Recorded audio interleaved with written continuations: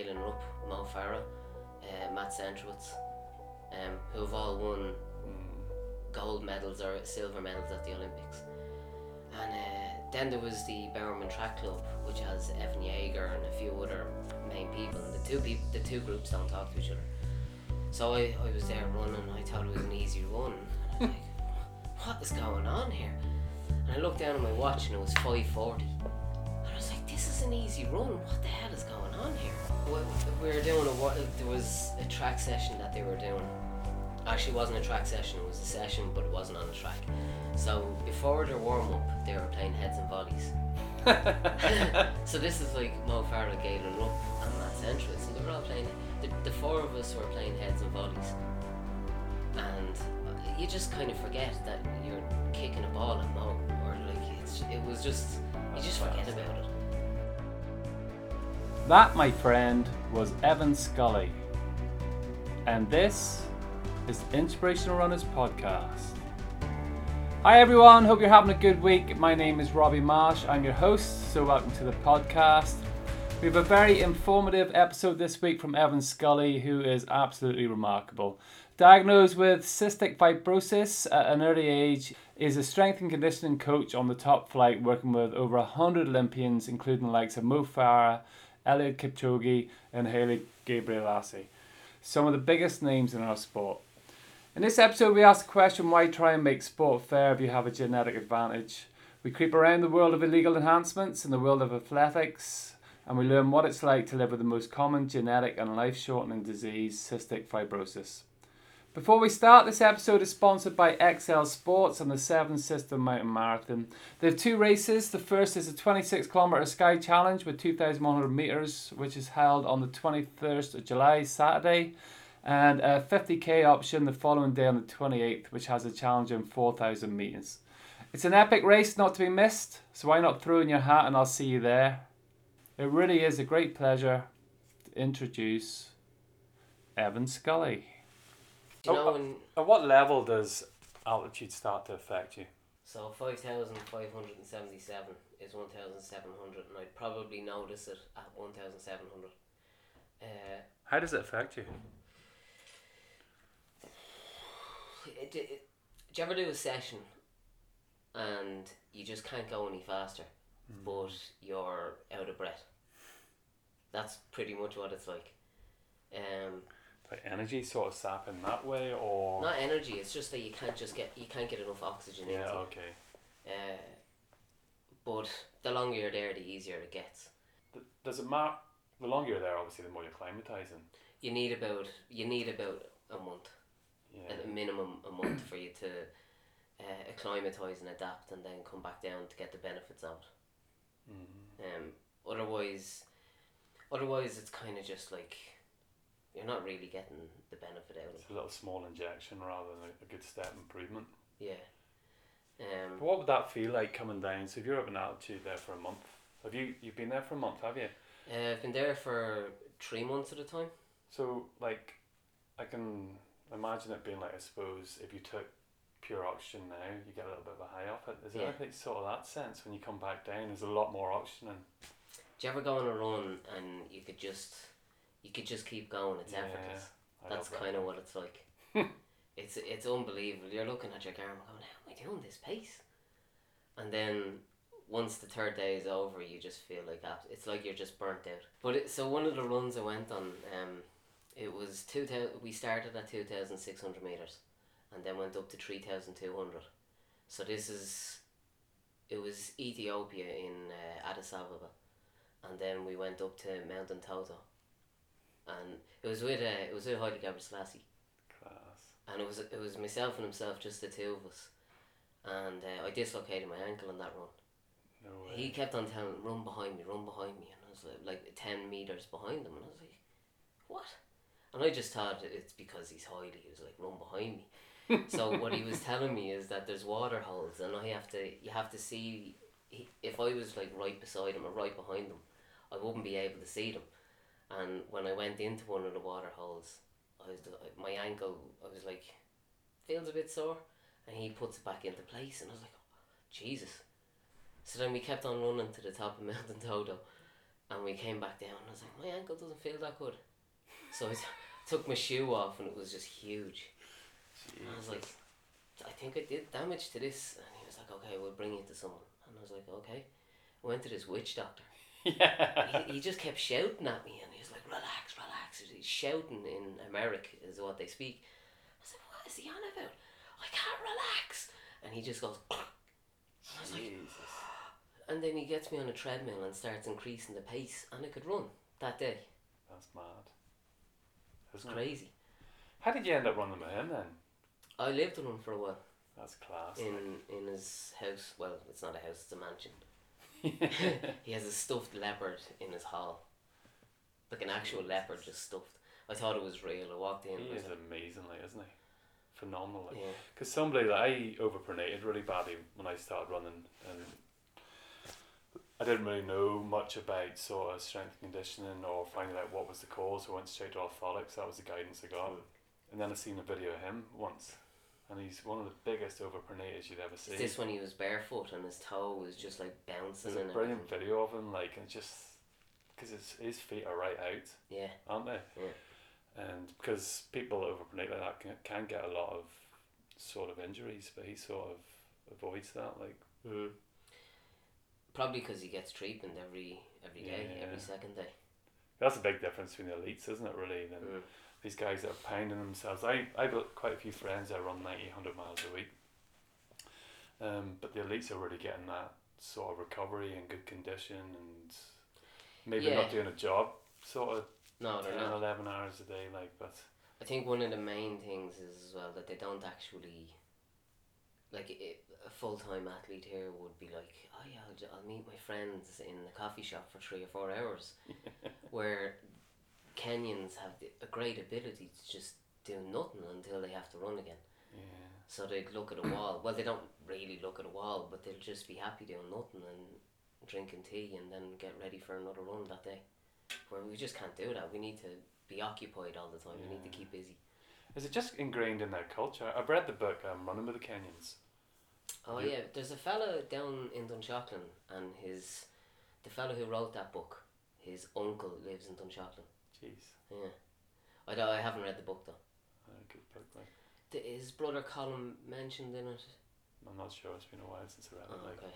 But it was very much talking about that. You know, it's just a lifestyle for them. You know, they're running and they're resting about the place, and then later on they're going out with the guys and they're going for like another 20-mile run, like, and it means so much to them. Obviously, this is a way out for them as well. You know, they can make it's a huge way out, and I found this pie chart and it says why Kenyans run, and I think it was 92% of them run for economical reasons. And when I was there and I was just going out on a run, they were like, "Are you training for anything?" And I'm, no, not really. Just keeping fit. Yeah. Like, why? To keep fit. But like, you're wasting energy. I was like, what? So yeah, they just don't understand the way people run marathons for fun. And like you talk about your why, you know, and how well that pulls you through. Like, you know, if your why's strong enough, then the pain that you're going to go through, you know, that will carry you through. But them guys really do have a strong why, like, because huge. The background that they come from, you know, it's the alternative is being a poor farmer, scraping by. And it is Beijing 2015 World Championships. In the marathon, the 3 Kenyans dropped out. And I went, here, what's going on here? There's something dodgy here. And I was treating the Kenyans at that World Championships as well. So I went down to the room and I was like, why did you all drop out? And, like, it was too hard. And I went, it's the World Championships, of course it's going to be too hard. Like, no, like, the win is only 60,000. And I went, yeah, it's pretty good. I went, yeah, but my appearance fee in New York a few weeks later is 100,000. And I was like, oh my god. And it was at that stage that I was like, World Championships or Olympics don't mean as much to them than what it would to us, because they're doing it for money. They're doing it for pride. Yeah, like we could work anywhere in Ireland and still earn more than the average person in Kenya. So, but the Kenyan athletes earn a lot more than Irish athletes. Yeah, it's crazy, like, isn't it? Yeah, and I say even down to the drugs in the poorer parts of the world. I wouldn't have had this idea until I went there that, of course, I'd probably take it as well if I was them, because it's a way out. It's a way out of poverty, and you can look after your whole family. It's not a real reason to do it, but it's understandable. It's a different mindset. It's talking about survival, really, isn't it? Yeah. More so than anything else. Like we wouldn't see it that way coming from a this privileged country, area, yeah. And that's when I came to the conclusion that sport is a privilege, rather than, I don't know. It's you're privileged to be able to go out and run and waste energy on running. Yeah. Where they have to conserve energy to do other stuff to make money. Where we have too much energy. Yeah. So we just waste it on run. So how did you get into that then? Like, you're talking with some of the best runners in the world, really, like the best runners in the world you've talked about already. So how did that sort of, what was Aspire? That's a big question. It's a question I don't really have a good answer for. I suppose I would have, I suppose, grafted and grinded and tried to work with everybody and anybody I could. And if that meant working for free, like let's say to entice people, because why would you go to somebody? Let's say if I was talking to you and I was like, oh yeah, come into me. Well, why are you coming into me? You have to have a reason to come into me, and yeah, I suppose it's building your resume or your CV that's saying, right, this is who I've worked with, and then you go to other people and like, oh yeah, I've worked with this and that, and they'll bring you along, I suppose. Yeah. So I think Eamon Coughlin he has a lot to play, a huge part in it. So he would have coached me, and I was treating him as well, and I can't remember much about this because it was 2012, November 2012, I had a seizure out in the run, and I can remember I was running with John, Eamon's son, and Paul Robinson, and another Dave Fitzmaurice. I did a race the day beforehand and won it. It was the Movember 10k. Okay. So we were going out on an easy 90-minute run, just getting it done. It was just kind of having a chat and going on a run. And I got, do you know the Phoenix Park well? Yeah. So do you know the hole in the wall? Yeah. So that's my last memory being there. But I ran from there over to, do you know where the marathon comes back in? What's that Farmley? Yeah, no. I know what you're talking about. Just at the gate there? Or? Yeah. So somewhere in and around that space, I had a seizure. So I ran nearly 2 miles around the perimeter to that part, and the 3 lads ran ahead, and John goes, oh, there's something wrong with Evan. We're not going fast enough. He shouldn't be dropping off. So he ran back to me, and he said I was running towards him, but diagonally. Jeez. And he got to me, and then I just dropped to the floor and started shaking. So he was on his own, and he was like, what'll I do? And it was only for the New York Marathon that year was cancelled because of the really bad weather.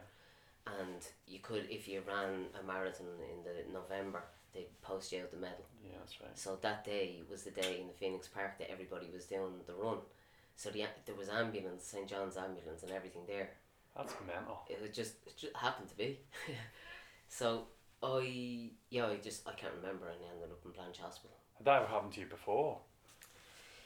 It happened to me when I was about 13, but we thought it was like a virus or something. I ran the All Irelands, and I think it was top 10 that year, and I was walking around doing Christmas shopping in December, and I had a t-shirt on. I was sweating. I was absolutely roasting, and I ended up, I don't know what hospital I ended up in, but I was with my mum and my sister that day.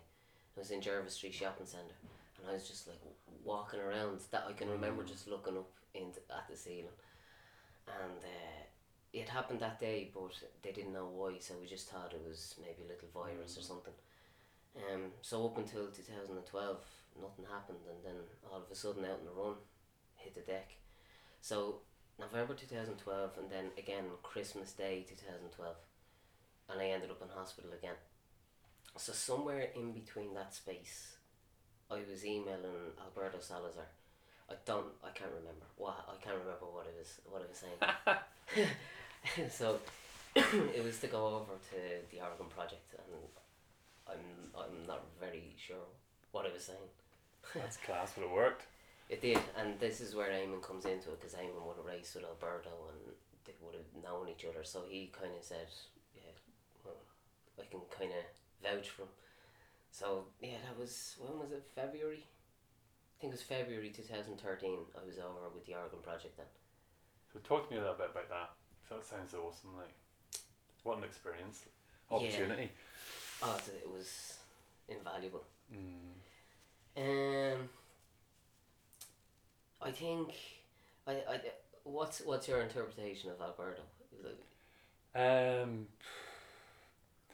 My perspective on sport is, I love sport. I love inspirational people. I believe everybody, first and foremost. Do you know what I mean? I don't have any doubt. I want to believe that when athletes are breaking world records. I want to believe it. Yeah. Like, I was one of these naive people when Lance Armstrong, right to that moment that he said it, I was believing him. And whether it's right or wrong, it's not that I'm being naive. I just, deep down inside, I want to believe it. Do you know what I mean? Because you know how fantastic people can be. Yeah. So I just don't judge any of them, to be honest, until that moment when people have, if somebody has been found taking drugs or anything like that, then it's like, innocent till proven guilty or whatever. Yeah, it really is that, like, you know what I mean? I hate it when somebody does extremely well in sport and it's just like, they're definitely on drugs. I've turned into one of those. Yeah, and it's, for me, and I can understand why though, you know, the more, it's only because I'm on the peripheral of it and I don't really go into it. And it's like the time with Lance Armstrong, I talk about him because everyone knows about that, like, everybody was on drugs. Do you know, they were all doing it, like, and when you look at some of the performances that we've seen in athletics, like, you're just like, how is that even physically possible? You know, because you're looking at it in the context. Yeah. So I try not to go into that too much because I like being inspired. Just enjoy it for what it is. Enjoy it for what it is right, like, without trying to get too skeptical over it, like, which is okay if you stay on the peripheral, but the closer you get into that, then the harder that becomes, I think.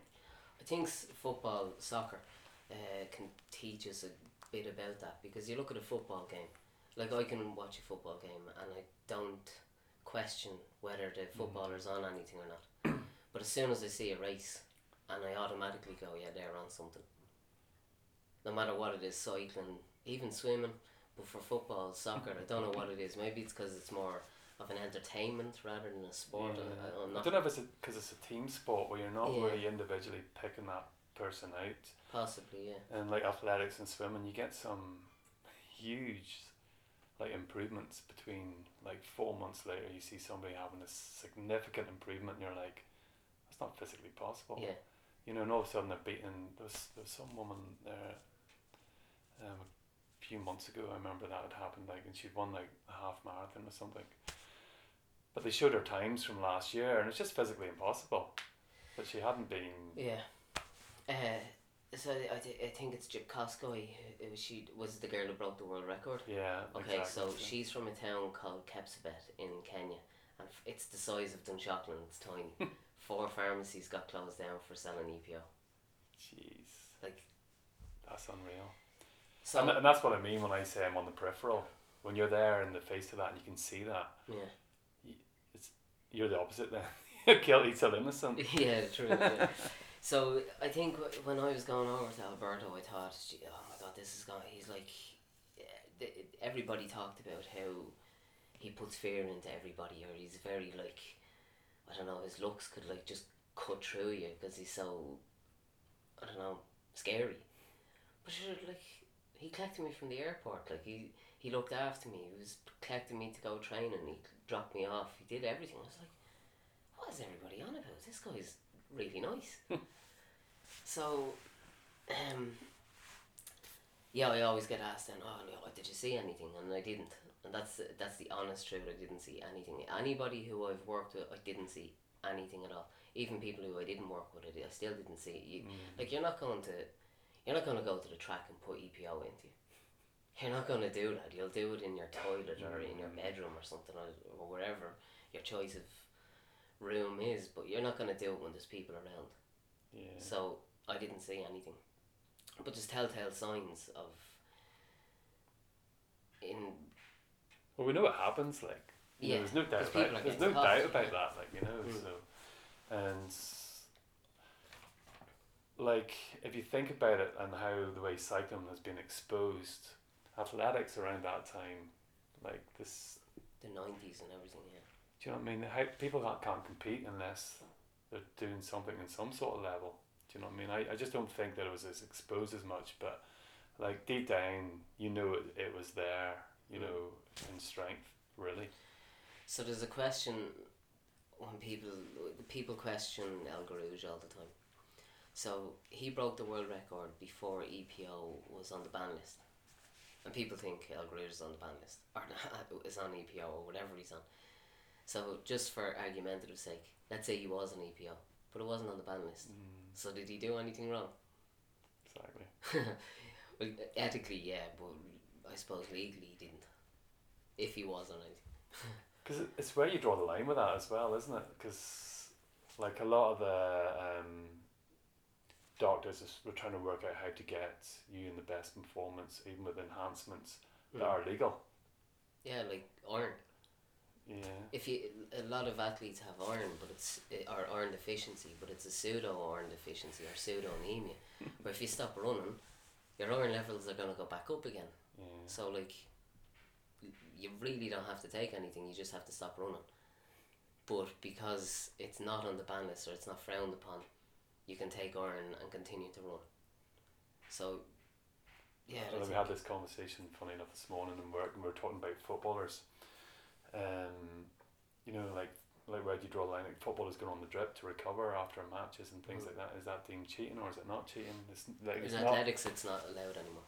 Yeah, so you can only do 50 mils in a 6-hour period of something that's not on the ban list. So if it's hypertonic saline or like sugar water and you're using an IV to recover, you can still only put 50 mils in a 6-hour period, which it's not going to do anything. We came up to the conclusion, just let everybody do what they want to do, then it's a fair game. Well, I think with the whole Caster Semenya thing, you know, the South African athlete in the 800 metres, where the IAAF now are bringing in to try reduce her natural testosterone. So she produces more testosterone than everybody else in a race. So she wasn't allowed race until she brought her natural levels of testosterone down by hormone replacement therapy. Now this was brought to the Court of Arbitration and they said this is unethical. You're making her take something to reduce her natural levels. Yeah, that's ridiculous. So she was brought back in, she was able to race. And everybody, like, there was a case, she had to do a sex test to see if she was a male or a female. And then it's coming back in. That's pretty hard on the athlete, isn't it? When she came back, she was running crap. She wasn't doing anything. Because imagine if you're a woman, you're like, well, you're actually a man. Like, people are saying you're a man. And there was athletes that she was racing against that was saying it as well. And one of them was actually got caught on testosterone, which is funny. A Russian girl, she got caught afterwards saying, "What is this?" That's what she called. She said to Caster, "What is this?" She said it on an interview. So it's kind of weird. Like, you're naturally gifted by producing more testosterone, which is great for sport, but on a personal level, can she have kids? I don't know. So now she still has to take hormone replacement therapy to bring her testosterone levels down. But then, what if someone has a higher iron level? That an iron carries oxygen. Should we bring that down as well? Yeah, because you can't get everybody to the same point, same starting point. No. I wrote an article on it, and the title was "Sports Isn't Fair, so why try and make it fair?" So, like, very good.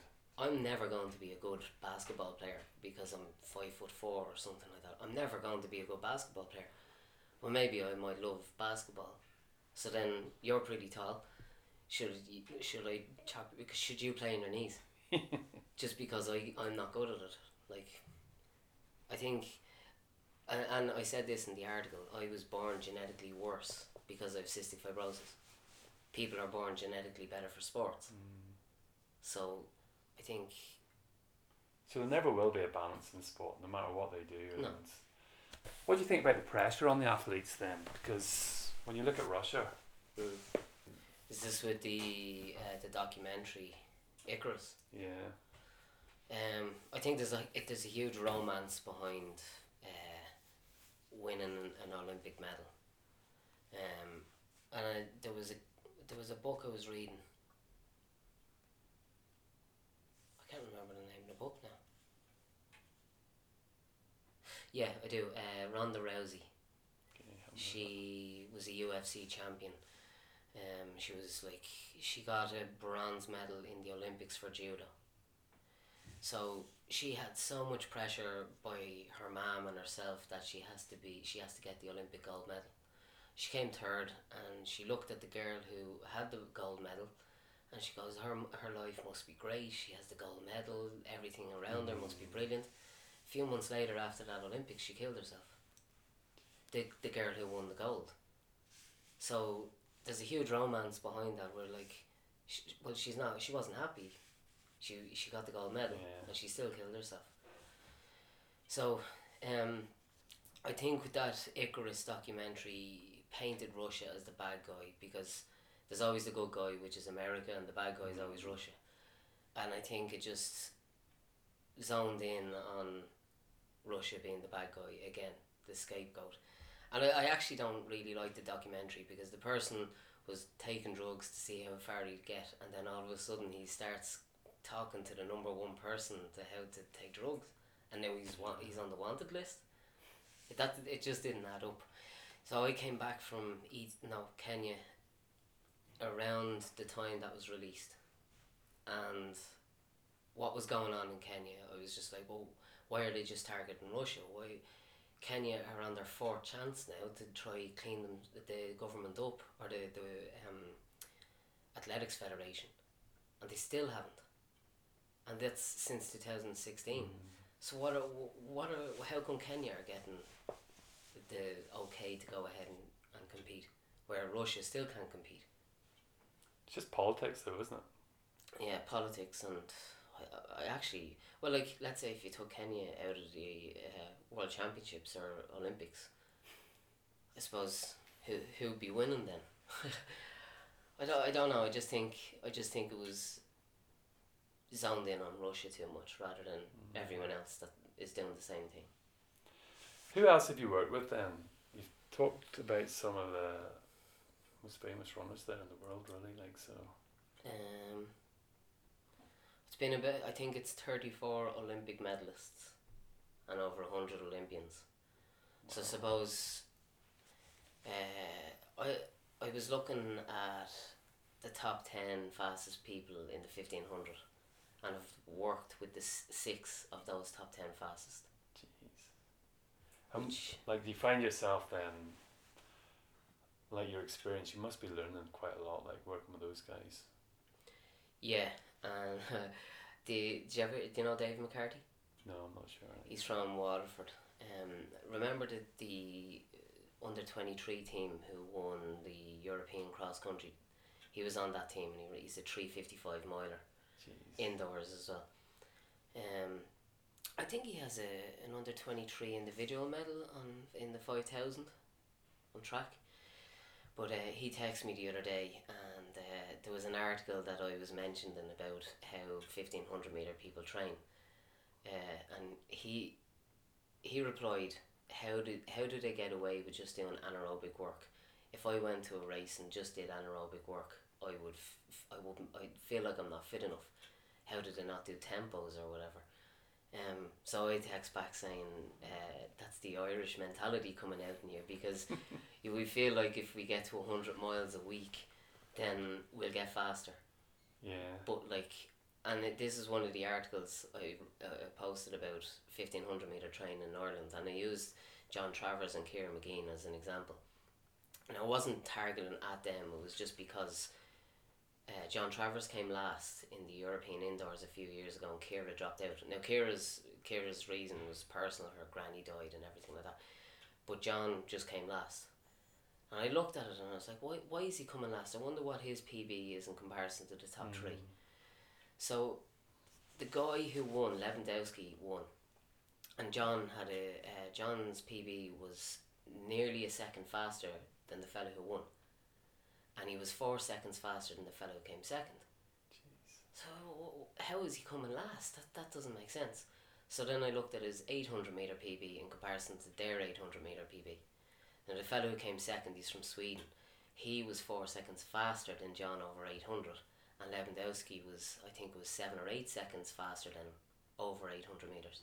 So if you look at a 1500 metre championship race, it's not a 1500 metre race, it's maybe 700, because they go out really slow, and all of a sudden it's go, go, go. And when that break happens, everybody who doesn't have raw speed can't go with it, because they don't have that speed to go at that level.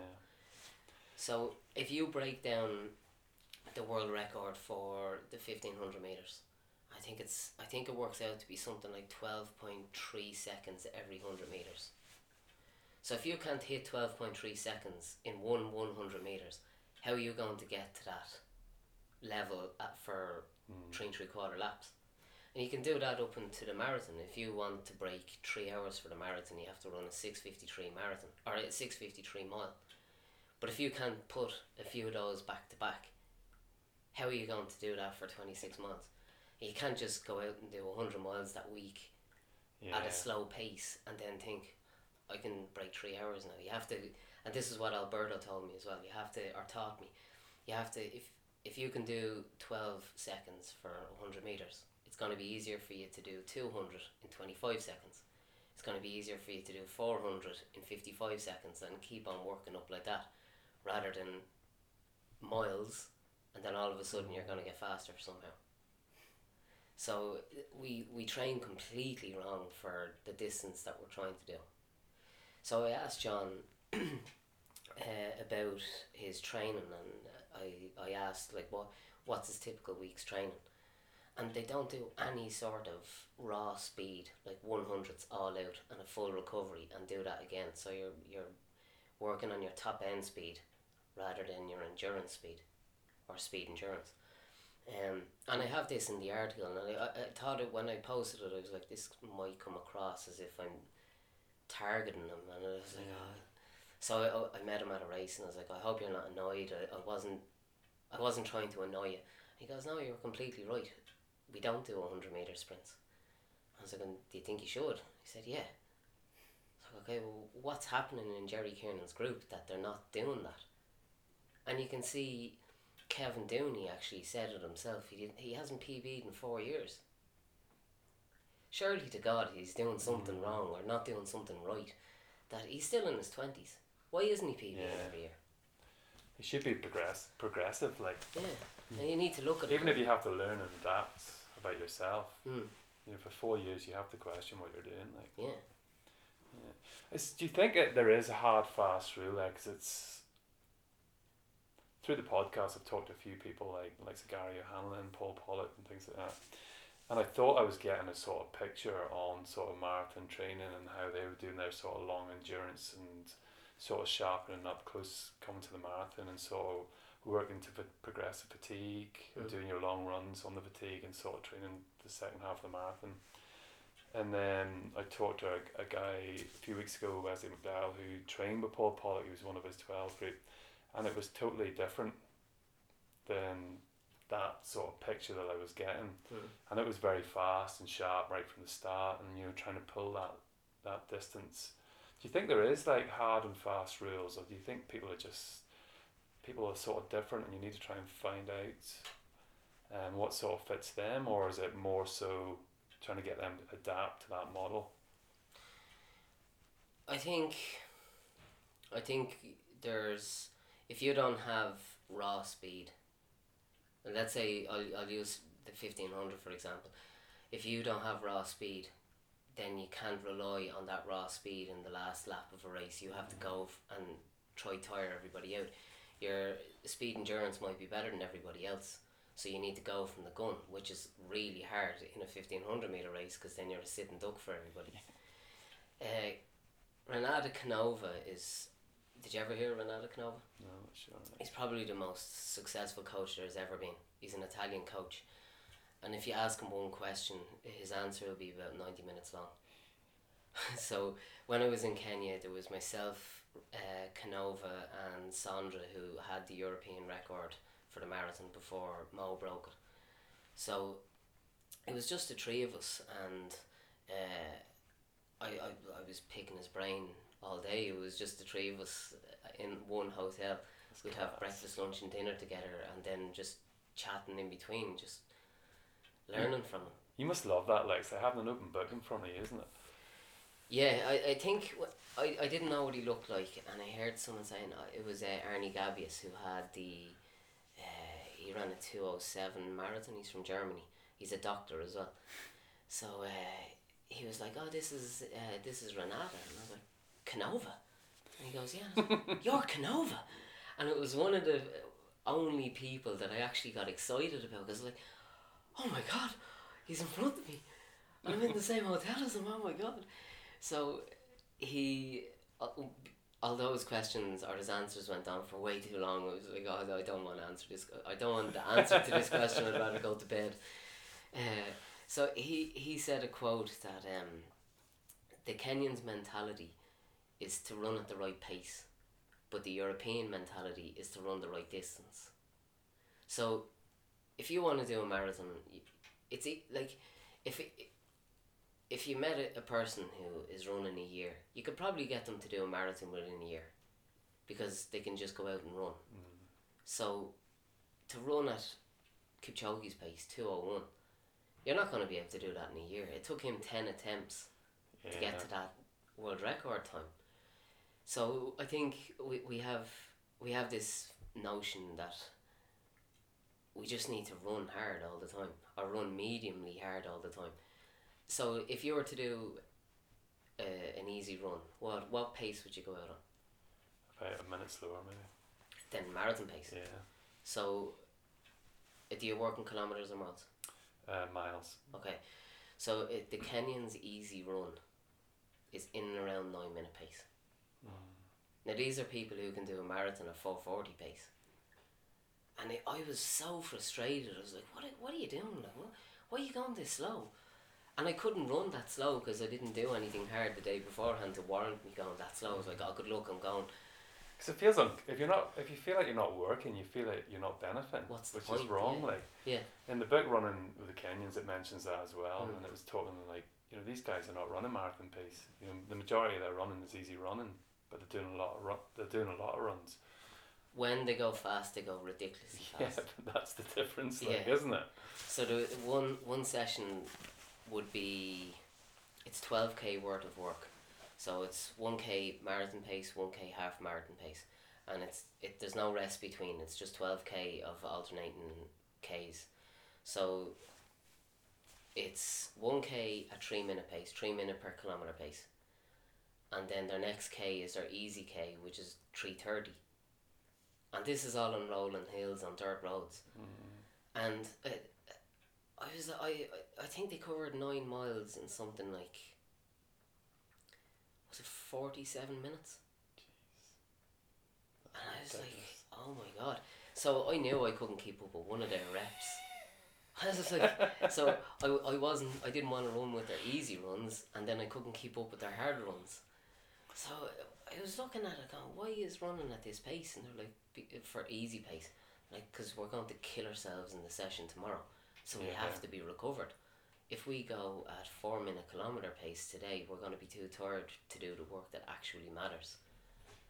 Where in Ireland, our people's easy run is 6 or 7 minutes per mile.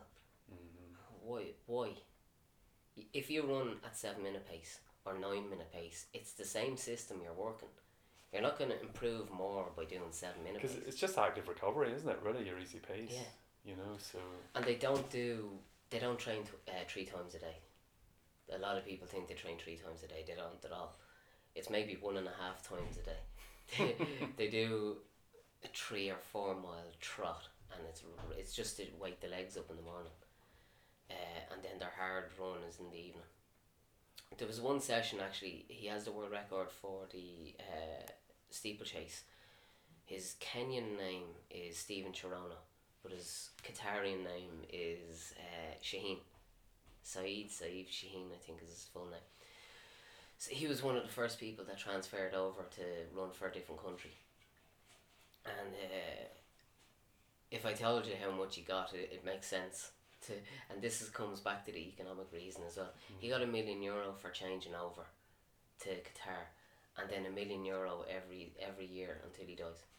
Jeez. Now, if you're looking after a family and you come from a childhood of poverty, you're going to be like, okay, yeah, my name's Shaheen now. It's good to hear those sort of figures though coming into the sport. I know Qatar, obviously they've just ridiculous money. You know what I mean? The guys have got £1 million for the number plate. It's just madness. But we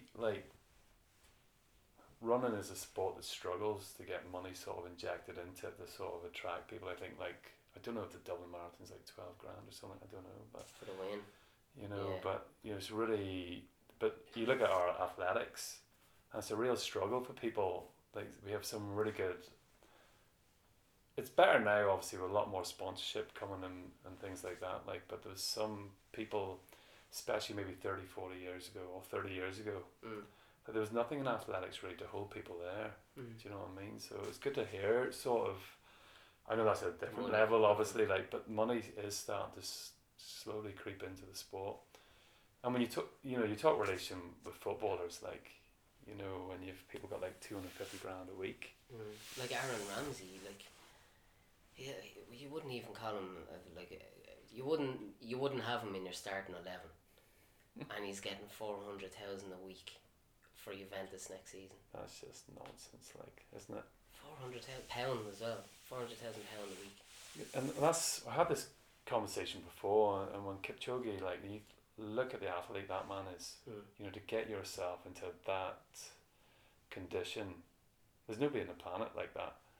And the money that he's getting in relation to footballers, it's just crazy. Yeah. Isn't it 400,000 a week for team sport? It's madness.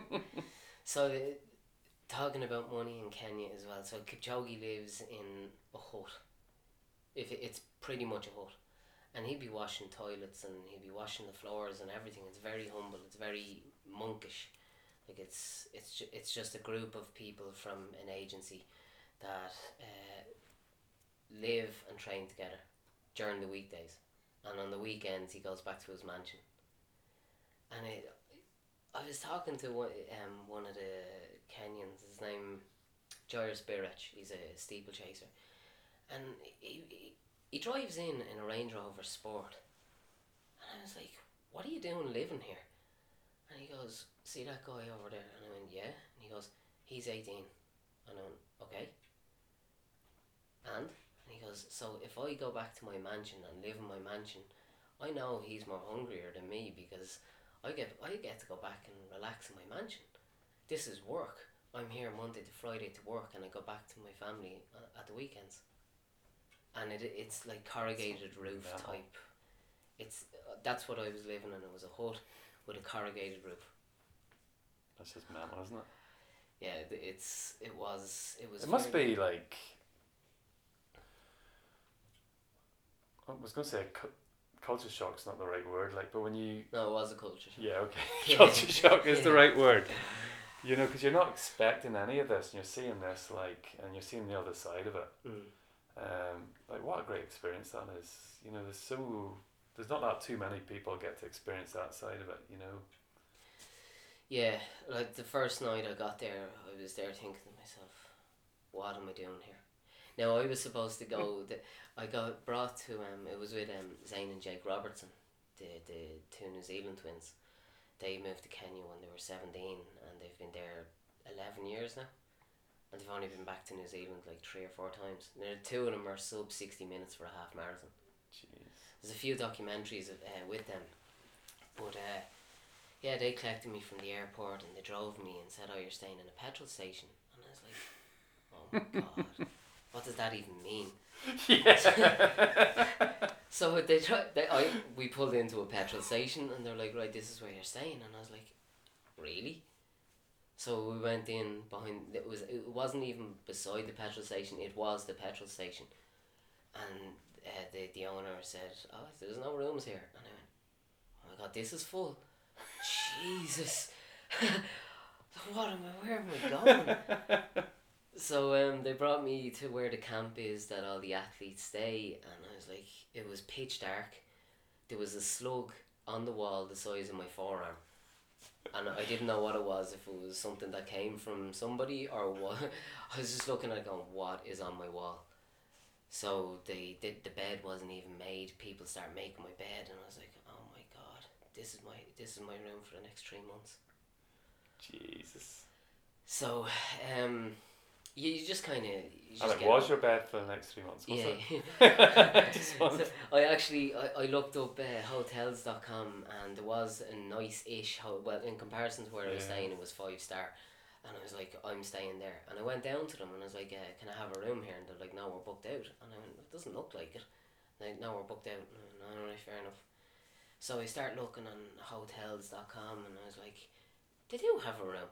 So I booked it, and I got the conversion wrong, and this bill was going back to New Zealand Athletics, and it was costing something like $3,000 for the month, and I was like, I thought it was €300, and I went, oh my god, they're gonna kill me.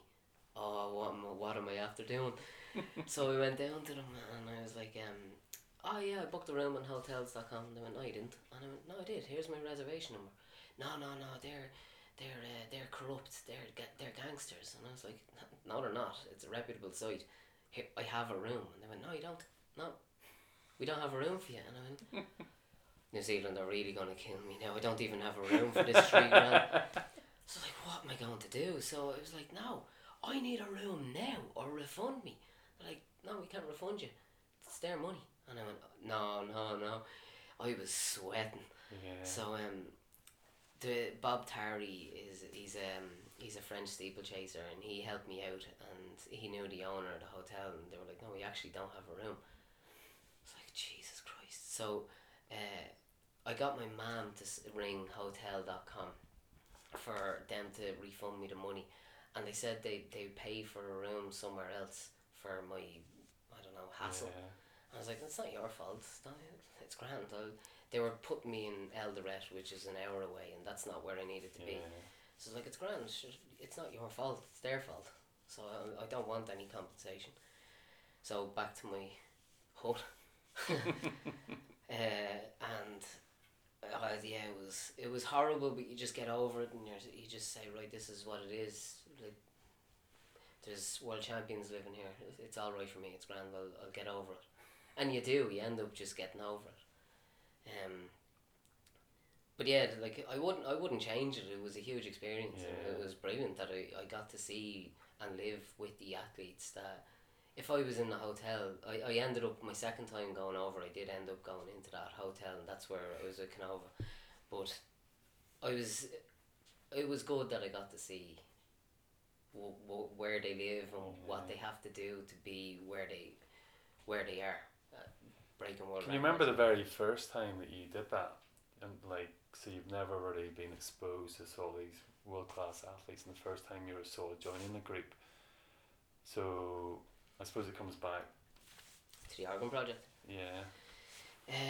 Was that was the first sort of opportunity on that scene, wasn't it? Yeah.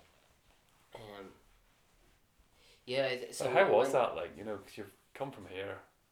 Going to the Nike World headquarters, and the Nike World headquarters it's bigger than the village in Ireland. It has 2 lakes in it. Jeez. And it's just like it's mental. There's a wood chip trail around the whole thing, and I think it's about maybe 3.5 miles around the whole block. Jeez. So I went down early morning, and I got an email from Alberto saying, do you want to go run with them, because it's only an easy run. And I went, yeah, fair enough. So I went down and met them at the world headquarters, and my first run was running. Who all was there? Who was there? Yeah, who all was there? Just.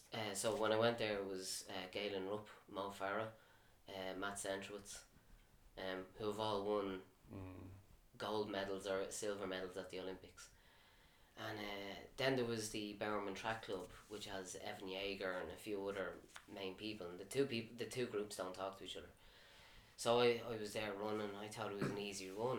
And I was like, what is going on here? And I looked down at my watch and it was 5:40. And I was like, this is an easy run. What the hell is going on here? So yeah, I was struggling to hold on to them. I was like, the novelty of seeing an Olympic champion wears off pretty quickly. Yeah. It's just another person that you're working with. They have an injury and you have to get rid of the injury, or they have an imbalance that you have to give strength and conditioning to, and it's just another human in front of you that you have to fix. So people, I haven't went away since 2016, and people are like, oh Jesus, it must be really different. Like, no, it's just another human in front of me that I have to fix. Yeah. It doesn't really matter. But I'm saying that because of hindsight, that I have worked with them, and if I didn't work with them, I'd be there thinking, how can I work with them? But you do get that experience in sport, like, and even some of the people like podcasts that are in the top sort of fleeting marathons, like Olympia marathoners, etc. But they're just ordinary people. Yeah. You know, when you're sitting with them, it's like, well, I'm going to go down and talk to this guy. But you sit and talk to him, it's just like, you sitting or anybody. Yeah. Do you know what I mean? They don't see themselves that way in any way or form. Few of them do, but yes. the majority don't. So like we were doing there was a track session that they were doing. Actually, it wasn't a track session. It was a session, but it wasn't on the track. So before their warm up, they were playing heads and volleys. So this is like Mo Farah, Galen Rupp, and Matt Centrowitz, and they were all playing. The four of us were playing heads and volleys, and you just kind of forget that you're kicking a ball at Mo, or like it was just. You just forget about it. So the session was 10 200s on the grass with a 200 metre jog recovery in 30 seconds, which for them would be it'd be pretty easy to do 30 seconds, and it was grass. It was like the most perfect manicured grass. And then they went to a 4% gradient hill, and then you'd add about 4 seconds on for the same effort. So they're doing the hill reps 10 200 meters in 34 seconds. So yeah, that was their session, 2200s with heads and volleys. Yeah, you just kind of get used to it. Like there was what I'm trying to think of something that you would be thinking, Jesus, this is really like what? How did I end up here? But yeah. I don't know. Did you just you already said about 4 or 5 things, by the way, that I thought. How the hell did you end up there? Like, I suppose Monaco, actually, that was a bit mad. You're in a nightclub with. It was the time Gonzabi de Baba broke the women's 1500 meter record, and we're in a nightclub in Monaco, and you're like, oh yeah, well done, your world record. I didn't really think about it. It was just like, oh yeah, fair play to you. Brilliant. So you mentioned earlier on there about cystic fibrosis. Yeah. CF as it's well known as. So you were diagnosed as pretty young. Tell me a bit about cystic fibrosis and actually what it is. It's the most common genetic disorder in the world. So both parents have to have the gene for the child to have CF. So if the two parents have the gene, then it's a 1 in 4 chance that the child will have CF. And there's 4 kids in my family, and I'm one of them, so it's 1 in 4 for our family. Wow. So my sister and 2 brothers have the gene as well, but you have to have two things to make CF. So yeah, it's the most common genetic disorder in the world. Ireland has the highest rate in the world, and one of the lowest life expectancies, which is 32. Wow, what age are you now? 32. How does that make you feel then? You know, like an old age pensioner. people are living longer with it, aren't they? Technology that we have today. Yeah, the advancements in medication and everything. So if you look at up north, Northern Ireland, so their life expectancy is 36 for people with CF. So if I drove 90 minutes up north and grew up with that system of the NHS, then I could live 4 years longer, which is completely mad. Sweden is close to 60 life expectancy. So it's nearly double Ireland. So I know you've taken like a sort of holistic approach towards that. I was sort of mentioning before, I put a post up on earlier on about in Facebook actually, and over the last 24 months I'd struggled really badly with chronic fatigue and sort of tension. But it was about 6 months ago maybe I sort of went towards a holistic approach towards that. I went to see a holistic dentist of all things. Oh yeah, I've heard of them. And but he was very much, brought a holistic approach to me, and it was about not looking at one thing, looking at everything, and how that sort of gets balanced back into your body. Yeah. And I was seeing him because I was taking all my amalgam fillings out of my mouth, and on his advice, and just to get the mercury out of the body. And so, tell me what holistic means to you first, because people have this. When I mentioned to people I was going to see a holistic dentist, they sort of laughed, poked, and you're going to see. It was the first thing that cured me. After 18 months of it, like, it was the first time I was on track. Actually, this is now in my control. I just need to be disciplined with that. Now I've got a good self-awareness on how my body reacts to sort of things, stresses and impacts. But when I mentioned it to people, that they just have You're a hippie. Yeah. So the founding father of medicine, his quote was, "Let medicine be thy food, and let food be thy medicine." And you grew, like, I suppose they grew up with, if you're feeling stressed, smell lavender or something. Like, go on a walk or just relax. Not as simple as that, but you get my gist. So where did it become that that's all witchcraft now, and it's all hocus pocus, where like penicillin comes from a tree? So how did a penicillin coming from a tree, then it comes in a tablet form? Now everything that it comes from is all witchcraft. So I think you have to look for holistic. You have to look at the whole picture. So if you have let's say eczema, and if you go to a dermatologist, or you go to someone you go to your GP first, and they'll give you a steroid cream or Silcox base or aqueous, and you rub it on it. But eczema usually comes, the internal version of it is asthma. So if you have eczema, you probably have asthma as well. So then treating your skin as an organ, and if something shows up in your skin, it's the last place that if something's wrong inside, it's going to show on the outside. So you have to treat the inside to treat the outside. So you treat whatever is going on inside to treat the eczema. So it's... Yeah, I can talk for that as well, because I struggle really badly with eczema. Do you have asthma? And I used to have asthma when I was younger, but I grew out of that. And the doctors tried to treat the symptoms from the outside, but they were never getting to the root cause of what that misbalance was. And they took it to an extreme that they were giving me thalidomide, believe it or not. And I didn't know, because doctors know everything. Do you know what I mean? At that stage, I was going to the doctors, was putting wet bandages on my legs, taking thalidomide, putting steroid creams on. The thalidomide was to numb my nervous system, to stop me scratching. And then I went to a place called Pharma Health on Lisbon Road in Belfast, which is more of a holistic approach. It was Jan de Vries's practice. And they were horrified on what the NHS was doing. And I was struggling with that for about 3 or 4 years. My legs were flaming up from the steroid cream, and I couldn't put shoes on and things. I'd say about 6 weeks later it was gone. And they just took me off all of the steroid cream, stopped taking everything. And I can't remember what the ointment was. I had to take a couple of drops off every single day. And I did come off dairy first. There was dairy, pork, and tomato-based sort of products. And then I was able to bring them back. I was able to bring them all back, actually. But it was actually a lot of the symptoms that I had were actually coming from the things that they were giving me to try and cure it.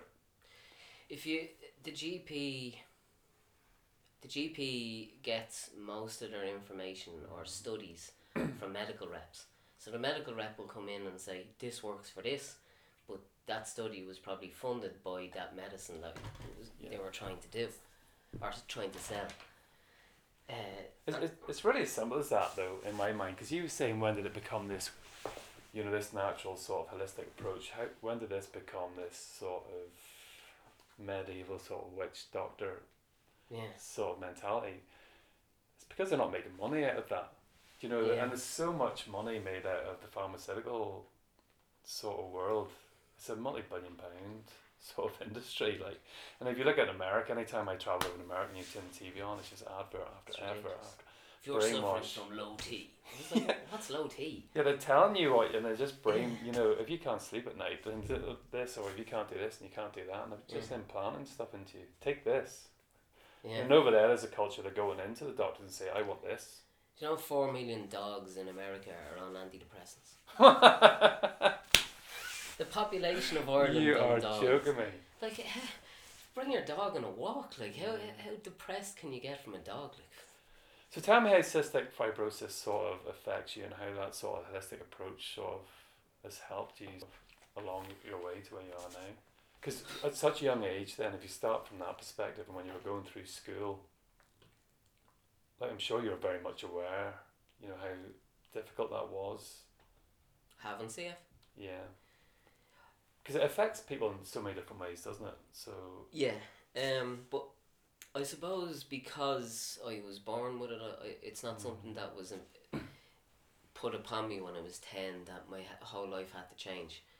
My whole life was waking up in the morning, doing therapy for half an hour, as in my parents would have done therapy, that's clapping on my back, for half an hour to an hour. And that's just to loosen the mucus down off your lungs, is it? So they use an analogy of a ketchup bottle. So if you have not the squeezy ketchup bottle, the glass ones, and you're trying to dislodge the ketchup from the side of the wall of the glass for it to come out. So that's the analogy that was given to me. So the clapping on your back or sides or front was to dislodge the mucus. And my mum and dad worked obsessively to make me have a normal life. And I was given a life expectancy of 10, and I suppose they were like, right, well, if it is 10, it's going to be the best 10 years of his life, or we're going to try and make that the best years to have a normal childhood. So they worked obsessively and relentlessly. It was therapy 5-6 times a day, more if needed. And my dad would come back from work and he'd turn me upside down and run up the hall to let gravity try pull the mucus out of my lungs as well. So everything was made fun. I just thought I was getting thrown over my dad's shoulder and we'd be running up and down. It was good fun. Or playing football in the hall. It was all exercise based rather than sit there and blow into an instrument, which is tedious and it's not fun. So everything was made fun. I remember the couch was put at the window and I'd be looking out the window and my mum would be clapping on my back. And it's very therapeutic. I love when someone starts clapping me on my back or my front. It's just, I suppose, comforting. Yeah. So everything, go out and play in the rain. If it's raining, just play in the rain and come in and get changed. Our skin is pretty waterproof. Why do people think going out into the rain you're gonna get sick? What happens in the rain that you're gonna get sick? I'm not too sure. So if I remember my mum, we went to the shopping centre to get a new pair of runners, and she goes, get these as mucky as you want, because I thought they were to go running in. So I went, okay, so I put them on, went out into the field and got them. The first day I got them, I was like, I'm going to get these as mucky as possible. She told me to do it. And I came back and she goes, what happened to your new runners? And I was like, you told me to. Oh my God. So yeah, everything was made fun, and it was never I had to run because I've CF. That never came into it. I didn't want anybody knowing that I had CF. It was an embarrassment. I didn't want people to see me taking digestive enzymes every time I ate. So every time, let's say if I was out at my cousin's or something like that, I was like a ninja with my enzymes. It was like straight into my mouth. Nobody saw, and even today, nobody really sees me taking. It was just bang and then drink. So yeah, I just didn't want anybody knowing. Because your body struggles, doesn't it, through CF to try and sort of draw out the nutrients and. Yeah, I don't produce digestive enzymes. So anytime I do eat, it's like a foreign substance in my stomach. So I have to take digestive enzymes to break down fat, to break down carbs, protein, and then to absorb them as well. And fat soluble vitamins is one of the things that my body really struggles with. So vitamin A, D, E, and K. So sometimes I would have to take supplements, but if I wasn't running as much, I wouldn't need them. It's just that I am running as much, so I'm just trying to get vitamins from everywhere, or like just nutrients from everywhere. Yeah. And do you find then that, like, for me, for the holistic sort of perspective, and like I went to see doctors, went for MRI scans, all this good stuff. I feel like going back and telling them, you know, they give me sheets of paper, things to do, whatever, and it just misses so many different things on that. Do you find in medicine, like cystic fibrosis, because obviously being in the outdoors and being active, and especially through running and sport, like your lungs are just organs too, or sorry, muscles as well, and when you're exercising them, you're building them to strengthen those. Yeah. Like that surely has to be helping that condition. Yeah, hugely.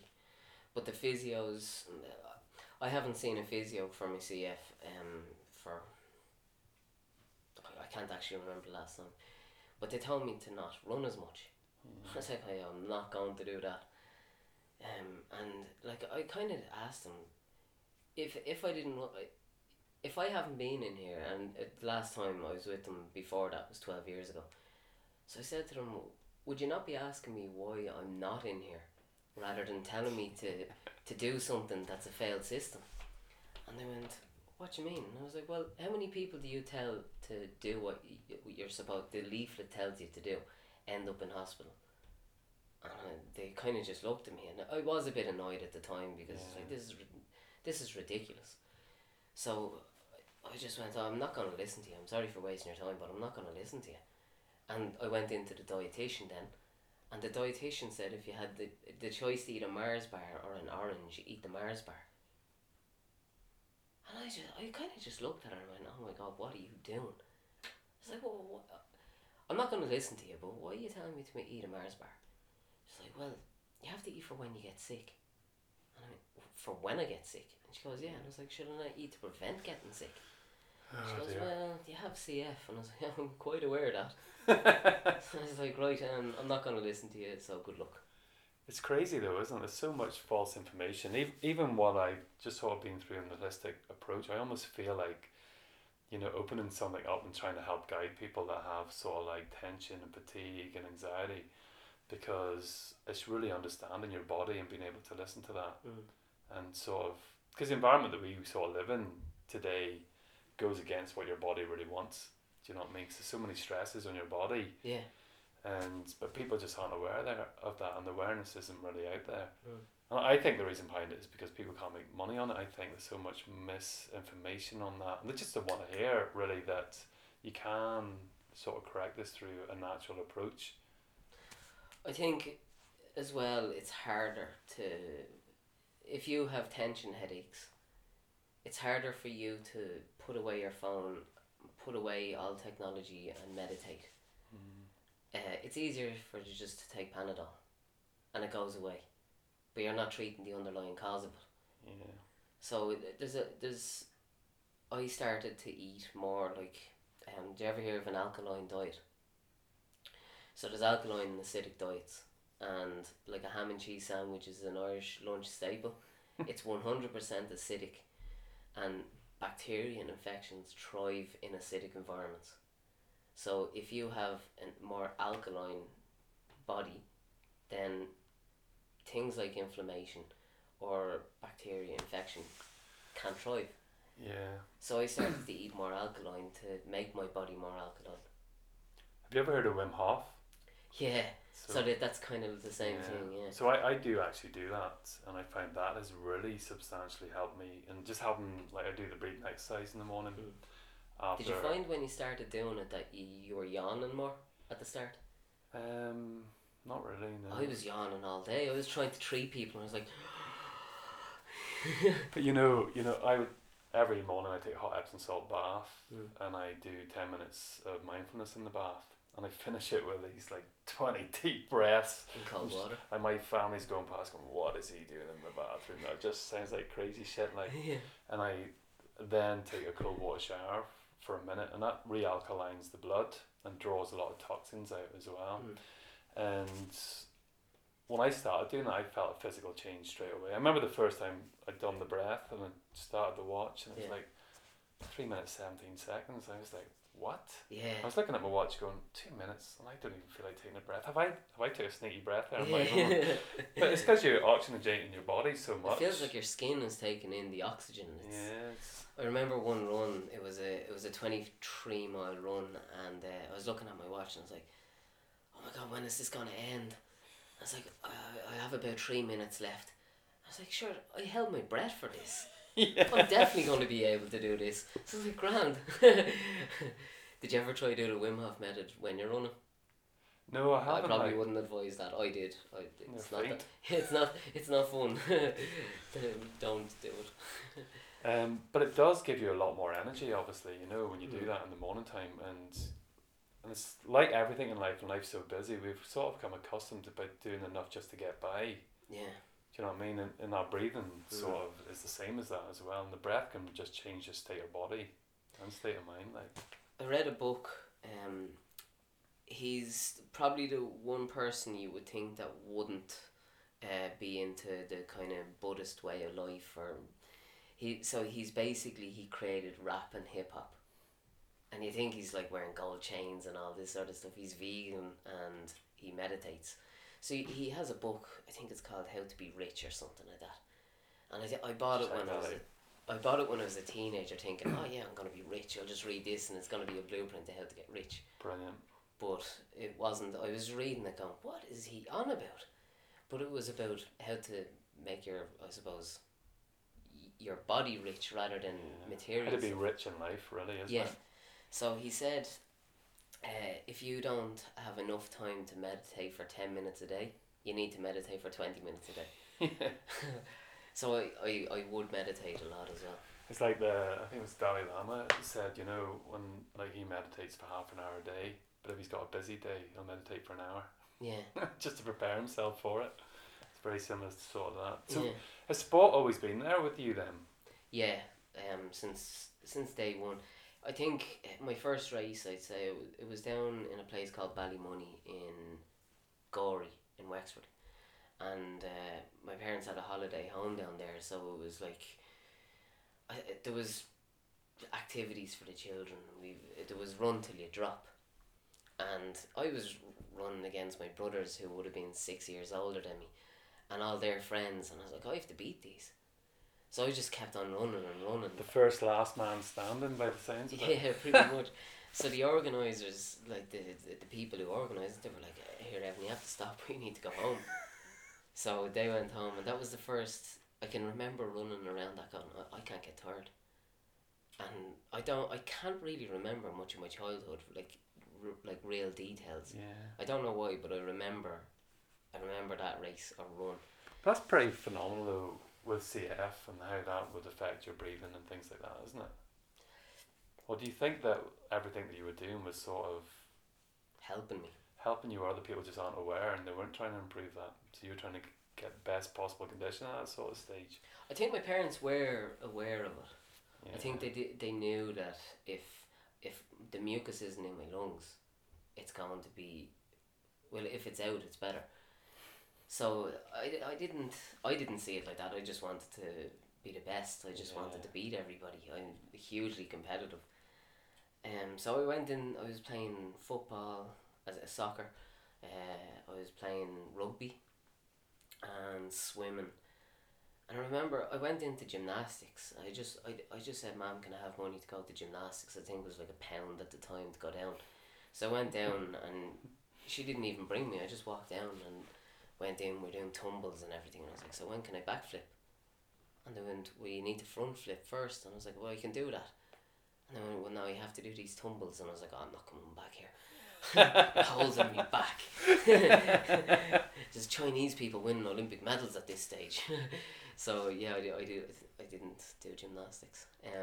So yeah, I started doing that, and I think because there was 10 other people on my team, on the football team, and they were doing stupid mistakes, I was like, oh, why did you pass like that? And I think that I could control what I could do in running because it was an individual sport. Yeah. And I could run all day. It wasn't a problem. I could just run and run and run. The longer, the better. So I think there's a misconception out there that people with CF have a lowered immune system, or that running is bad. Like the amount of times people have said to me, oh, you need to give up the smokes. Like I do a really hard session or something, and I'd be out in the Phoenix Park or something, and I'd be beside my car and I'm coughing. And like people are like, oh, you need to give up the cigarettes. I'm like, oh, here we go again. But it's just my body just getting the mucus out. And it's as simple as that. You're just running to get the mucus out. And if it's not there, then like mucus is a perfect breeding ground for infection. And if it's not there, well then you're all right. So when you're running though, how does that affect you? Because I remember one time running the Dublin Marathon, it was about 3 or 4 years ago. I had got exercise-induced bronchitis. Yeah. And because that's sort of, when I looked up about CF, I was sort of thinking to myself, mucus in the lung, that's exactly what was happening with me. And when I was running the marathon, I was doing my best not to cough, because I knew if I started, the marathon could be over. So yeah. Little sneaky little coughs every night. don't happen, like, Posh cough. And it turned out that it was, after 10 months I worked out it was bloody putting towels on the radiator. Created that, believe it or not, because we had in our bedroom window, the latch had actually broken. And that was actually the root cause of that. It's a huge damp environment. Yeah, but it was a difficult time though, trying to run with that. Like, is it like that all the time with you, or are you... No. If the year I ran the marathon, 2017, 4 days later I have a video, I posted a video up on my YouTube channel about the graphic side of my CF. So I didn't run for that 4 days because I ran a marathon. I was like, I'm taking a break. And it was as if I had the flu. Like there was just mucus was just building up and building up. I was like, I have to make a video of this, because I think if people follow me on Facebook or something like that and they see that I'm just running like 20 miles, or last Saturday was 22 miles, and they probably just look and go, he's the lucky one, right? Yeah. Like he doesn't have a mild, or he doesn't have a severe form. I have the most severe form of CF, but I think they'd look at it and go, oh yeah, well he can do that because he has a mild form. And that frustrates me as well, because it kind of makes it as if I'm not working as hard. So like, I'm going to make a video of this to show you after 4 days of not running what actually happens. And you can see me at the side of my bed coughing up mucus, and like it's a horrible, even when I was editing it, I was like, this is horrible, do I really need to post this? And like I had the mic to my mouth and like to get the real sound of trying to clear the mucus. And I was like, this is going, if my family see this, it's going to be hard viewing for them. But I made it so people can see what actually happens with CF, and with me, with my CF, rather than... I think it's important though to tell the true story, because that's what makes it really inspirational. Do you know what I mean? And I know you're not out there to try and be this super inspirational person, but if you're struggling with something like that, you want people to know where it's at. Because if you can do that, then people that aren't even as bad as that, well then, Jesus, maybe I can do that, And that was the reason why I set up the page. Up until I left school, I didn't want... I remember writing a blog, and it was titled... what was the title actually? I have CF. That's what it was. And it was in and around the time where Vincent's Hospital and was trying to be, the CF unit was trying to get awareness for it. And every ad you'd see, every article you'd see would be people with oxygen on their face, and I was like, this is horrible. There's no good story out there for people whose child just got diagnosed. If you Google CF and Google image it, it's horrible. There's black lungs, and it's not good to see it. Yeah. And I was like, I think the subtitle was, "It's not all doom and gloom." A little bit of light in the darkness, really, Yeah. I suppose. Because if, like my parents getting the diagnosis of, I won't make 10, so they were going to try everything to make me have the best life possible. So I don't know where they got the idea from that. Well, it is possible. They just had hope, I suppose. So I wanted, because the age we live in, you can see everything, any sort of disorder, Dr. Google is out there.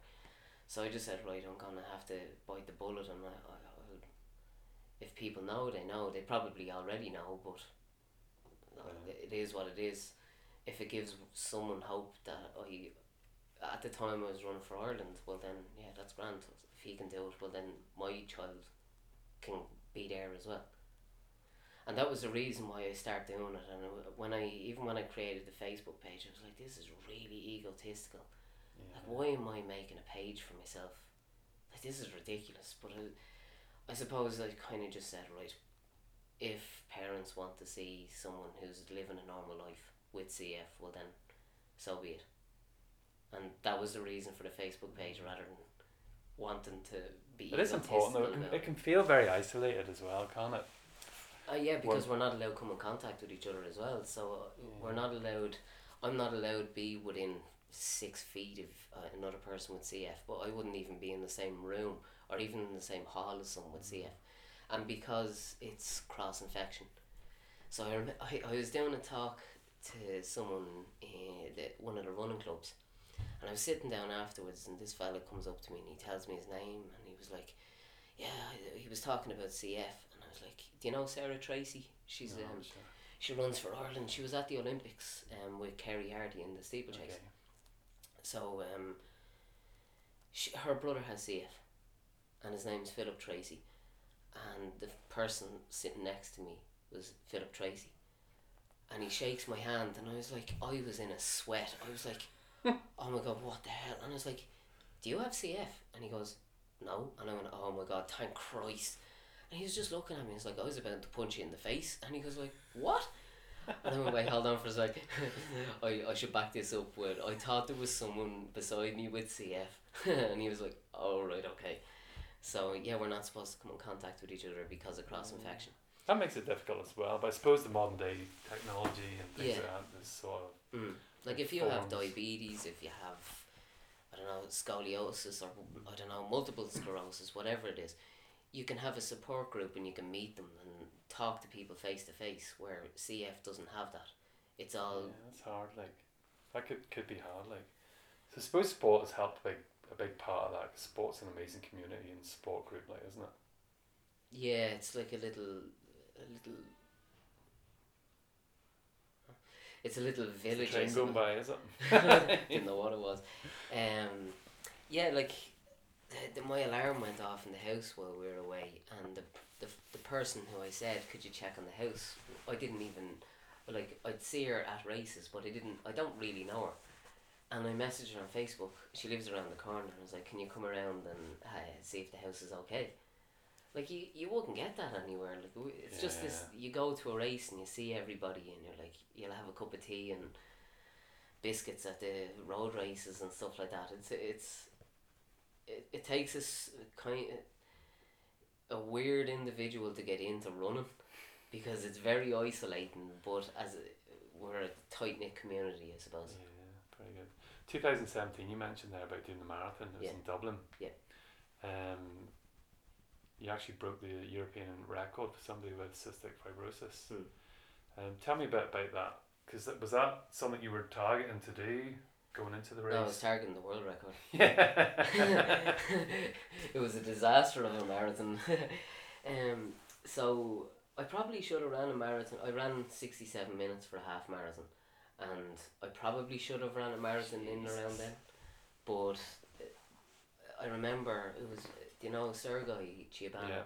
I finished second behind him in a half marathon. And I was like, That's phenomenal. Like, well, the way I saw it is like, I'm 7 minutes behind Kenyans and I'm doing 120 miles a week. What am I doing? And I was so disheartened. I was like, 7:67. Like, I said, so what? So it's not anywhere near the best in the world. Where now I'd like, if I ran 67, I'd be delighted with it. So I suppose that was in around the same time I was having seizures out in the run, and I was like, what am I doing? And that's when I started working with the Kenyans and everybody else. So it was up until 2017 where my friend came back from America and he was bringing me out in runs, and I was trying to get as big as possible with like weights, and I was like deadlifting 120 kilos, trying to get huge, just because it's like, well, I have to be competitive at something. And maybe twice a week, 3 times a week, I'd go out on a run just to keep my lungs clear, but other than that I was lifting weights. And he came back for Christmas and I was like, oh sure, I'll go out on a few runs with him. And my neighbour Tommy Marr, who ran a 2:16 marathon, he said, are you back training? And I was like, no, that's a stupid idea. And he was like, alright. So then he goes, I thought you were going to be doing the marathon or something. And I was like, no, that's an even worse idea. And then a few days later I was like, put the seed in your head. I think I might do this actually. So it was January of 2017. I was like, okay, I have to get marathon fit, then I have to get marathon race fit. So I did 2 build-ups from January to the end of April to build up to doing 24 miles. And then take a break and then build up again for Dublin. So I ran a 4-mile race and tore my Achilles in that race, and that was the end of July. Jeez. I was going away to Morocco 3 days later, and I didn't know it was torn. I just thought it was really inflamed. I was like, oh, should I be able to run on it? I remember doing a 7-mile run out in Morocco, and I just looked like I had a wooden leg or something. I was just hopping along. I was like, it'll warm up, it's grand. But it didn't, and it was... True runner's mentality there. Yeah, it'll warm up. So I ended up doing 2.5 hours on the cross trainer with no air conditioning in Moroccan heat. I was like, I have to break this record. I don't care if I have to do 2.5 hours. Sure, I have another 21.5 hours for the rest of the day. It's grand. I'll just commit to that, and it's all right. So, I was relentless on it. I broke a cross trainer. The thing started making a noise, and so that I missed 7 weeks of August and September, which is nearly the most important time for the marathon. And I remember I came back mid-September, and I was like, right, if I can do 1 mile at marathon pace, 2 days later I'll do 2 miles at marathon pace. And that's the way I was like, right, it's grand, I'll try do it like that. And I went out to do 12 miles, and I stopped at 11. My quads, they weren't used to the impact on the ground, because I was running without impact on the cross trainer. And I started getting sick at the side of the road, and I wasn't even near marathon pace. I was just running it to try to get the 12 miles done. It's like, how am I going to do this? So I went out the week after to do 20 miles with Maria McCambridge, who was at the Olympics. And I think, what's her PB for a marathon? Is it 2:33 or something like that? Something like that. But we were doing 7-minute mile pace, and I actually had to tell her to shut up, because she just kept talking, and it was at mile 18. I was like, Maria, can you just shut up? I'm dying here. And she was like, what? I was like, I can't even hear you. My head's just full. Will you just shut up?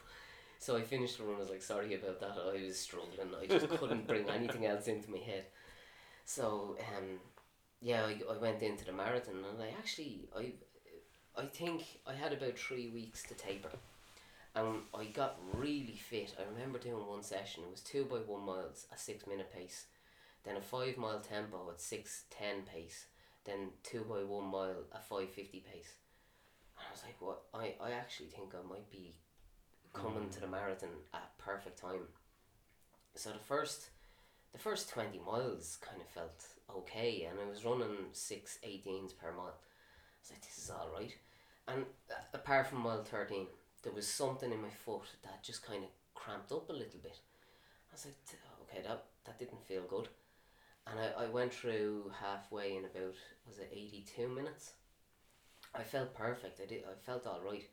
But the week leading up to the marathon, it was on the Thursday. I woke up with a really sore throat. I was like, oh, here we go. Friday was worse. Saturday I woke up with the sore throat kind of subsided, but I had a blocked nose. I was like, well, the marathon's tomorrow. I'll see what happens. And I went into it really calm. I said, if I blow up, I blow up. If I don't, well, then I get the world record, which is 2:47. So we got to 23 miles and going up the UCD flyover. Yeah. I just went to a standstill. I just went bang. My whole body went into cramp. I was like, what's going on?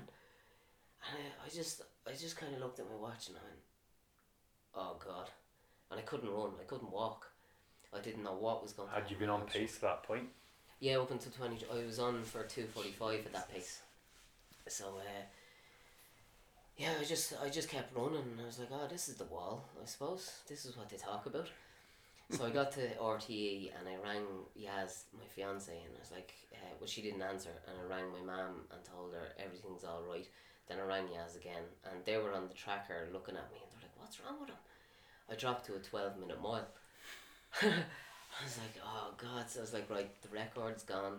I can finish, because if I don't finish, it's going to take longer for me to wait for someone to collect me to get into town. And I also, with Dunshaughlin AC, we meet in a pub afterwards in Dunshaughlin and just talk about the marathon, I suppose. And I was like, I can't go to that pub without a medal. It's like, I have to finish this. Yeah, I can walk. And in and around that time, I was passing the hospital that the majority of people with CF go to. Yeah. And when I was passing the marathon, or that Vincent's Hospital, I was thinking, no matter how bad I feel right now, I should be in there. I was like, if me finishing it gives someone in there hope, that's enough. So I went, right, I'll finish it. Brilliant. So I couldn't run faster than, I got down to a 9:30-minute mile. I was like, oh my God, if I went to 9:20, I'd go into cramp again. So I finished the marathon. I was like, well, 3:09. That was a disaster. So I just finished, and I looked down at my shoes. They were navy, but they were navy starting. But when I finished, they were white, and there was like salt all over my forehead. My shorts turned white. I was like, what the hell? And I was like, salt. I can't believe it. So salt, CF is a salt regulation problem.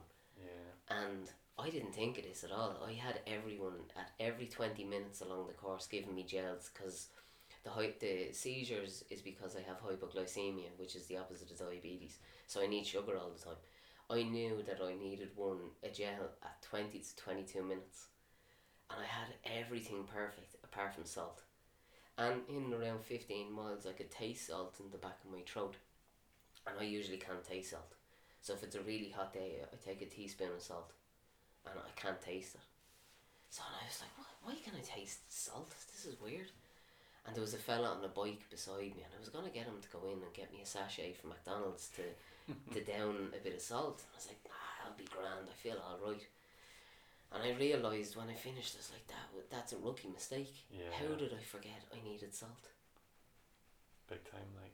And Jesus, my muscles, everything was so sore. That's one of the main things, isn't it? Because they talk about sort of salty skin with CF, like, don't they? So before an actual diagnosis, it was beware the baby with the salty brow. So the doctor would kiss your forehead, and if it tasted really salty, then it warranted getting the expensive test to see if you had CF or not. And one of there's two people I talked to with CF. One is Orla Tinsley, who is a huge CF advocate. There was a documentary done on her. She got a lung transplant, and she's in America at the moment on scholarship to do creative writing. And she has a book called The Salty Baby. And the other girl that I talked to, her name's Helen Werdy, and she's down to a 3:40 marathon.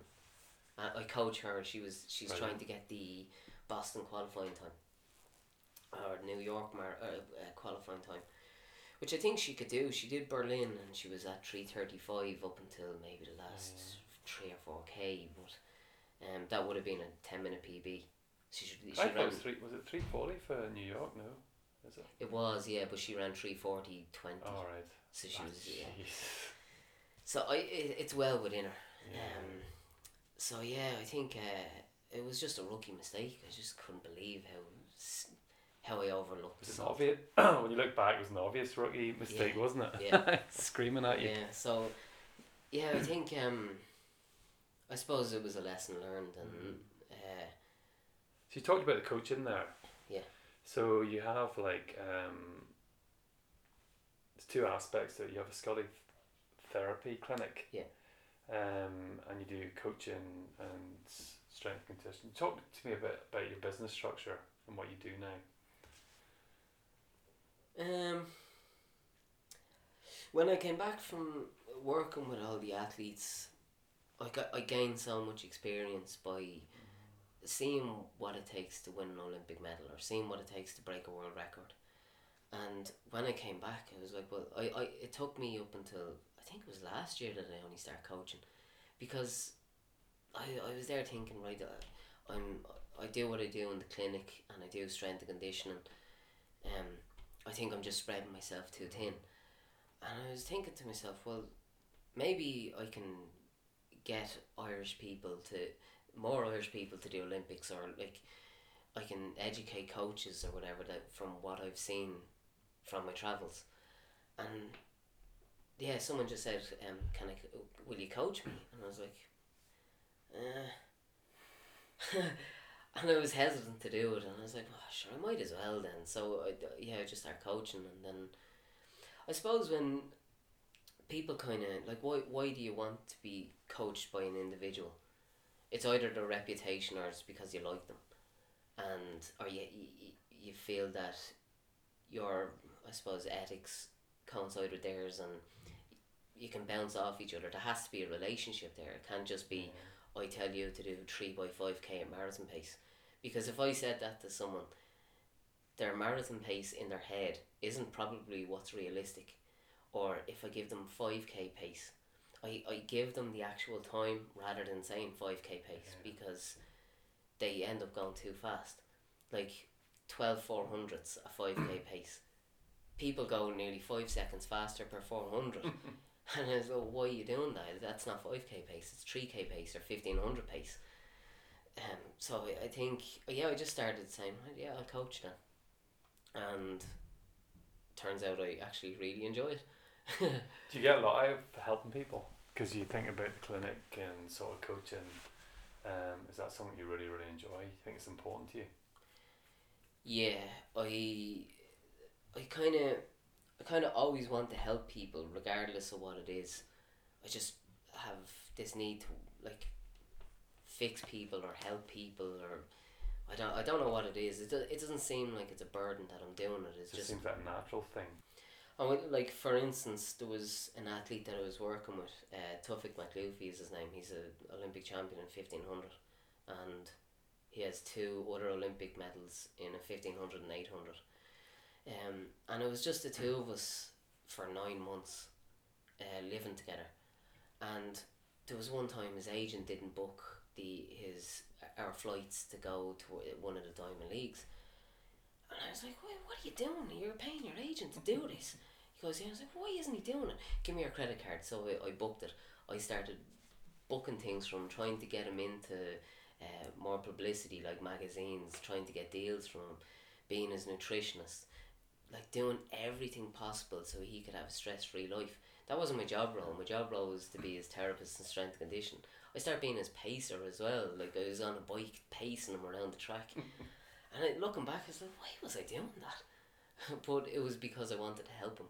And whatever I did meant that he could go on and run as fast as he could. And that was the reason. It wasn't because of anything else. I just wanted to help him. Is there anything there, some sort of dream ambition out there that you haven't done yet that you would like to do? Work with the Irish team. I've worked with the Kenyan team, New Zealand team, Algerian team. Like so many teams I've worked with, or athletes, yet I haven't worked with the Irish team. It's really annoying, and Hopefully it's put really it out. frustrating actually. Hopefully put it out there. What's next on the calendar for yourself then? racing wise. Yeah. I have Borromeen half marathon on the 10th of... Actually, no, I'm racing on Sunday. I forgot about that, yeah. That's like 2 days away, by the way. Yeah, I know, God. Yeah, so I suppose I'm doing that. It's just I'm just kind of running it with a team rather than running it hard. Because tomorrow I have a session to do, which is... It's probably going to be about 18 miles. So my warm-up, then I have 2 by 3k, 3 by 2k, and then 5 by 1k. With a warm-up and warm-down, it's probably going to be about 17, 18 miles. It's quite a heavy session, like. Yeah, so this is the thing where the Kenyan's mentality is run at the right pace, and the European is to run the right distance. I'm trying to do that at marathon pace, half marathon pace, and 10k pace. So it's not just running 18 miles, it's running it at a pace with a goal pace.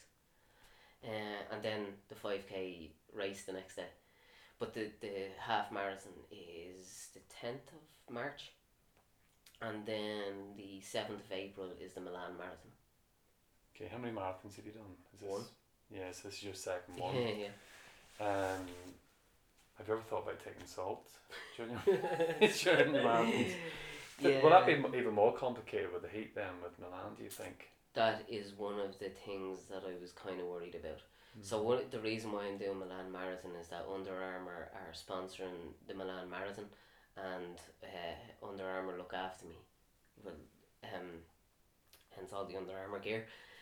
So they asked me would I do the marathon, and I was like, okay, fair enough. Brilliant. So it was a toss up between Rotterdam or Manchester, and when I was asked to do Milan, I said, okay, well, they don't ask me to do anything, and I think we get wrapped up in course profiles and everything where you should just probably just go and do it and see what happens.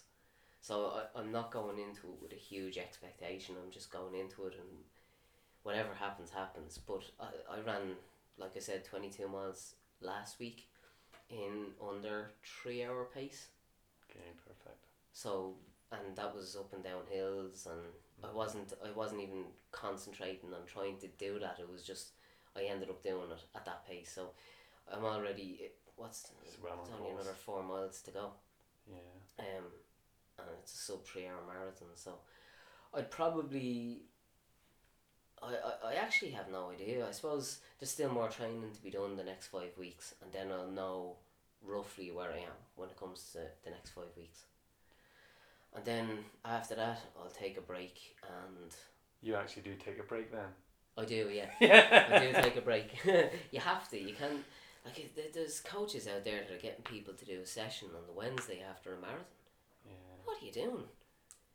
So yeah, after that, then the build up to I'm getting married in October. Brilliant. A few days before Dublin, so I'm obviously not doing Dublin, but I suppose the wedding is more. Yeah, the honeymoon down in Dublin Marathon. I don't think that was you were going to get away with that.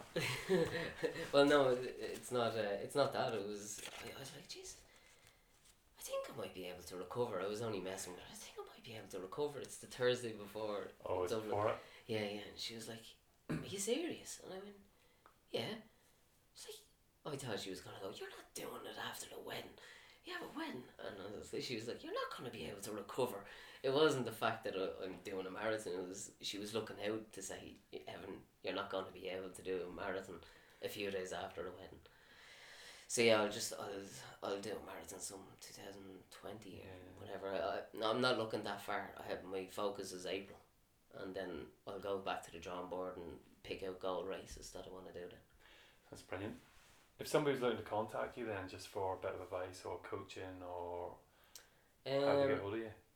I suppose on my Facebook page, it's just if you type in Evan Scully, it'll come up. My profile picture is a black and white photo, I think. In case there's another Evan Scully out there. And the bearded one. The bearded one, yeah. And then my email address is evan.scully@gmail.com, and I'm on Instagram, Twitter, or YouTube. Excellent. Evan, thanks very much. Appreciate your time. Appreciate it. I absolutely loved this episode. I think it's everything you'd want from a podcast. Evan is a real ambassador for cystic fibrosis. He lives a very positive and fulfilled life, even though he has more to battle than most. I just loved hearing his stories of working with the elites, and wish him all the best in reaching both his goals of supporting the Irish team and breaking the world marathon record for somebody with CF. Before we finish, I'd just like to thank our sponsors Born to Run, whose last race of the Winter Series was today. Well done to everyone supported and completed all 8 of the races. The next race is in Glenarm Castle on the 13th of April again, so I hope to see you there. Hope you enjoyed this episode as much as I did. Until next week, stay safe and keep on moving.